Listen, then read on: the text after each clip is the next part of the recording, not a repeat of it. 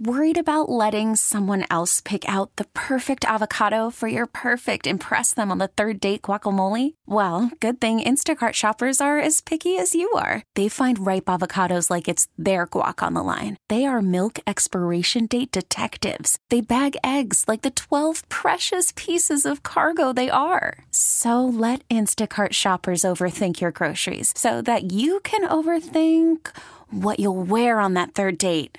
Download the Instacart app to get free delivery on your first 3 orders while supplies last. Minimum $10 per order. Additional terms apply. This episode is brought to you by Progressive Insurance. Whether you love true crime or comedy, celebrity interviews or news, you call the shots on what's in your podcast queue. And guess what? Now you can call them on your auto insurance too with the Name Your Price tool from Progressive. It works just the way it sounds. You tell Progressive how much you want to pay for car insurance, and they'll show you coverage options that fit your budget. Get your quote today at Progressive.com to join the over 28 million drivers who trust Progressive.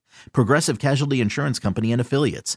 Price and coverage match limited by state law. The first person I met that I was social with, met this guy and got a beer with him, was Jeff Zillgitt.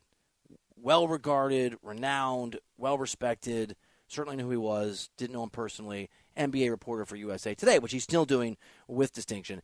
And it turned out he's also a hell of a nice guy. And so it's so cool, 10 years later, not only to bring Jeff onto the show, but I want to ask him something a little more of a personal nature. Good morning, Mr. Zillgitt. Do you remember this? It was you and me and Brian Winters, I think, getting a beer at the Philly Marriott, maybe? We were in Philly. I think it was a season opener between the Heat and Sixers? I think it was a back-to-back after a Celtics game.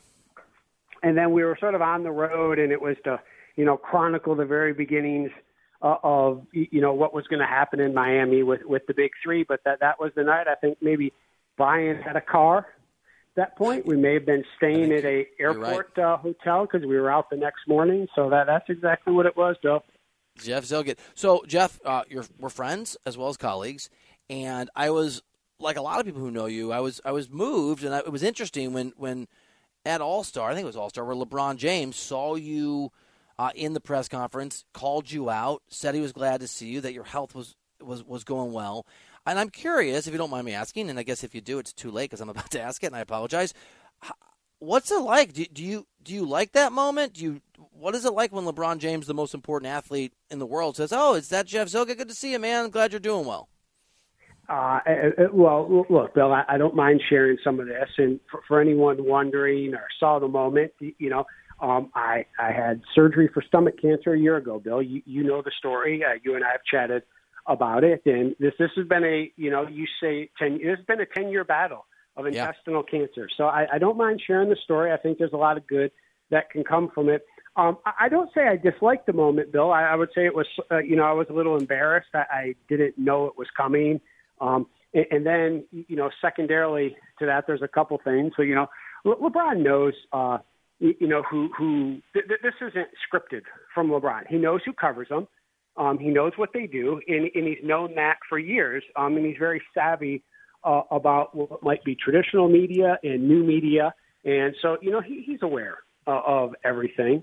And so, I find it to be genuine. And he's been like that, for a long time. And I'm not going to get into speculation, but, of why. But when he sees someone who's covering him and then all of a sudden is missing games or can't be places because of a health issue, I think that hits all of us in certain ways. And then the other point, Bill, to get caught up in LeBron's, it's one thing to get caught up in my own social media. Right. To get caught up in his, Bill, it's a whole other world, and it's certainly bizarre what people say and think when you get into it. And I would only come away with it that if LeBron or anyone who has that many followers, it would be impossible to read any of your mentions because it would be disheartening and soul-crushing all at the same time.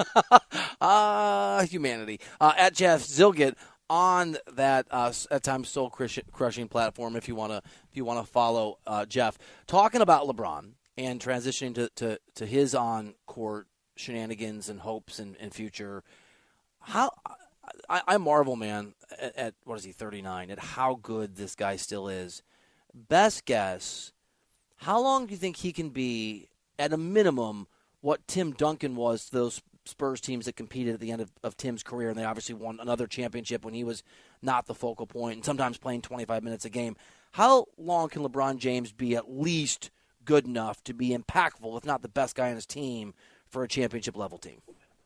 So, Bill, I'm sort of doing this exercise right now as we look at LeBron getting ready to, eclipse 40,000 career points. Okay. So I think about it right now. He's at 25 points a game right now at this age. Do I think, Bill, he has a few more seasons of at least 20 points a game if he wants to play that long? I do. And so at that point, though, you and I look at it as, okay, 20 points a game is nice. And, but sort of that Tim Duncan question, where's his help coming from? So, yes, he can be that guy. And because he's probably even going to have the ball in his hands more than a Tim Duncan did at that stage of his career when he won a title, about a decade ago, who else is going to be around LeBron? Anthony Davis will certainly be there. He's got that new deal. But who's the next guy? Who is that, other guy who's going to be able to do that? For those Spurs team, it ended up being Kawhi, Manu, Tony, but certainly Kawhi. And so that's what the Lakers are going to have to go for if they're going to, make another run at a title. And so that's how I see it playing out. But look, Bill, LeBron at 41 and doing like in a couple years and doing the things, it looks like he'll be capable of doing. Like you certainly match him up with, AD and the right player in his sort of mid to late 20s. You can just see how dangerous he could be, both as, a playmaker and getting his buckets. Jeff Zillgitt here on the show. I'm Bill Reiter. This is CBS Sports Radio. Jeff, that's the Lakers scenario. And I know it's guesswork here based on trying to following LeBron can be. I sometimes liken what it must have been like to be a criminologist back when that was a thing, and to decipher what was going on in the USSR. Not in the negative connotation, just in the sense of every clue we try to read into and figure out what the hell's happening. What do you think the likelihood is LeBron, largely because of his son Bronny, over the point of the next 1 or 2 or 3 years, will play somewhere other than Los Angeles? I don't know, Bill. I asked that question, and that was one of my questions at All-Star. Does he anticipate finishing his career with this team? And he left it open-ended. But he did say he loves the organization. And there's part of me, Bill, when I try to, with you, what you just said. It is following breadcrumbs, reading tea leaves, but also sort of, separating what is bluster from what is real. And it does get difficult, not only with LeBron, but with other people. But I think I remember hearing LeBron say one time within the not too, pretty recently, and I don't want to say like last month, but within the last year, is saying something about, the son doesn't always want what the father wants. And the father needs to understand that. And to me, like if you're reading into it, there's part of me that, okay, maybe LeBron at one point wanted to play alongside Bronny, the same team. Maybe Bronny doesn't want anything to do with his dad playing on the same team. Like that's a little bit what I took away from it when he says the son doesn't always want what the father wants. Would it be, would any team like love that pairing? Obviously, that's business operations right there and a little bit of basketball operations. But I don't necessarily know if that's quite the same anymore. Maybe just playing in the league at the same time and, playing against his son is going to satisfy that. And but again, Bill, he hasn't come out and said that, and that's just me and you here sort of shooting the breeze and trying to figure out what he means by everything.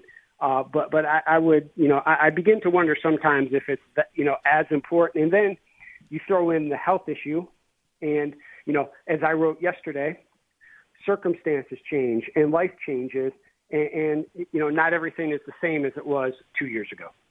Jeff Zillgitt dropping some wisdom here on CBS Sports Radio. Jeff, I want to ask you a question about 3 high-profile, underachieving teams. I think that's fair to say, certainly about Golden State and the Lakers. I also want to include Phoenix in this conversation. Now, I know right now, by a very thin margin, Phoenix is the 6th seed if the season ended now, and the Warriors and the Lakers would actually play each other in the second play-in game and the lesser play-in games. But if you were just to take the Suns and the Warriors and the Lakers in a vacuum and say each of them are going to make a best-of-7 series, which of them would you be most confident can make the deepest run this postseason? Who do you think has, of those three teams, the most likely ceiling? I lean towards Phoenix, Bill. And I know Golden State's starting to play a little bit better, and the Lakers have, shown some signs of life. They're still 9-10 in the standings, as you pointed out.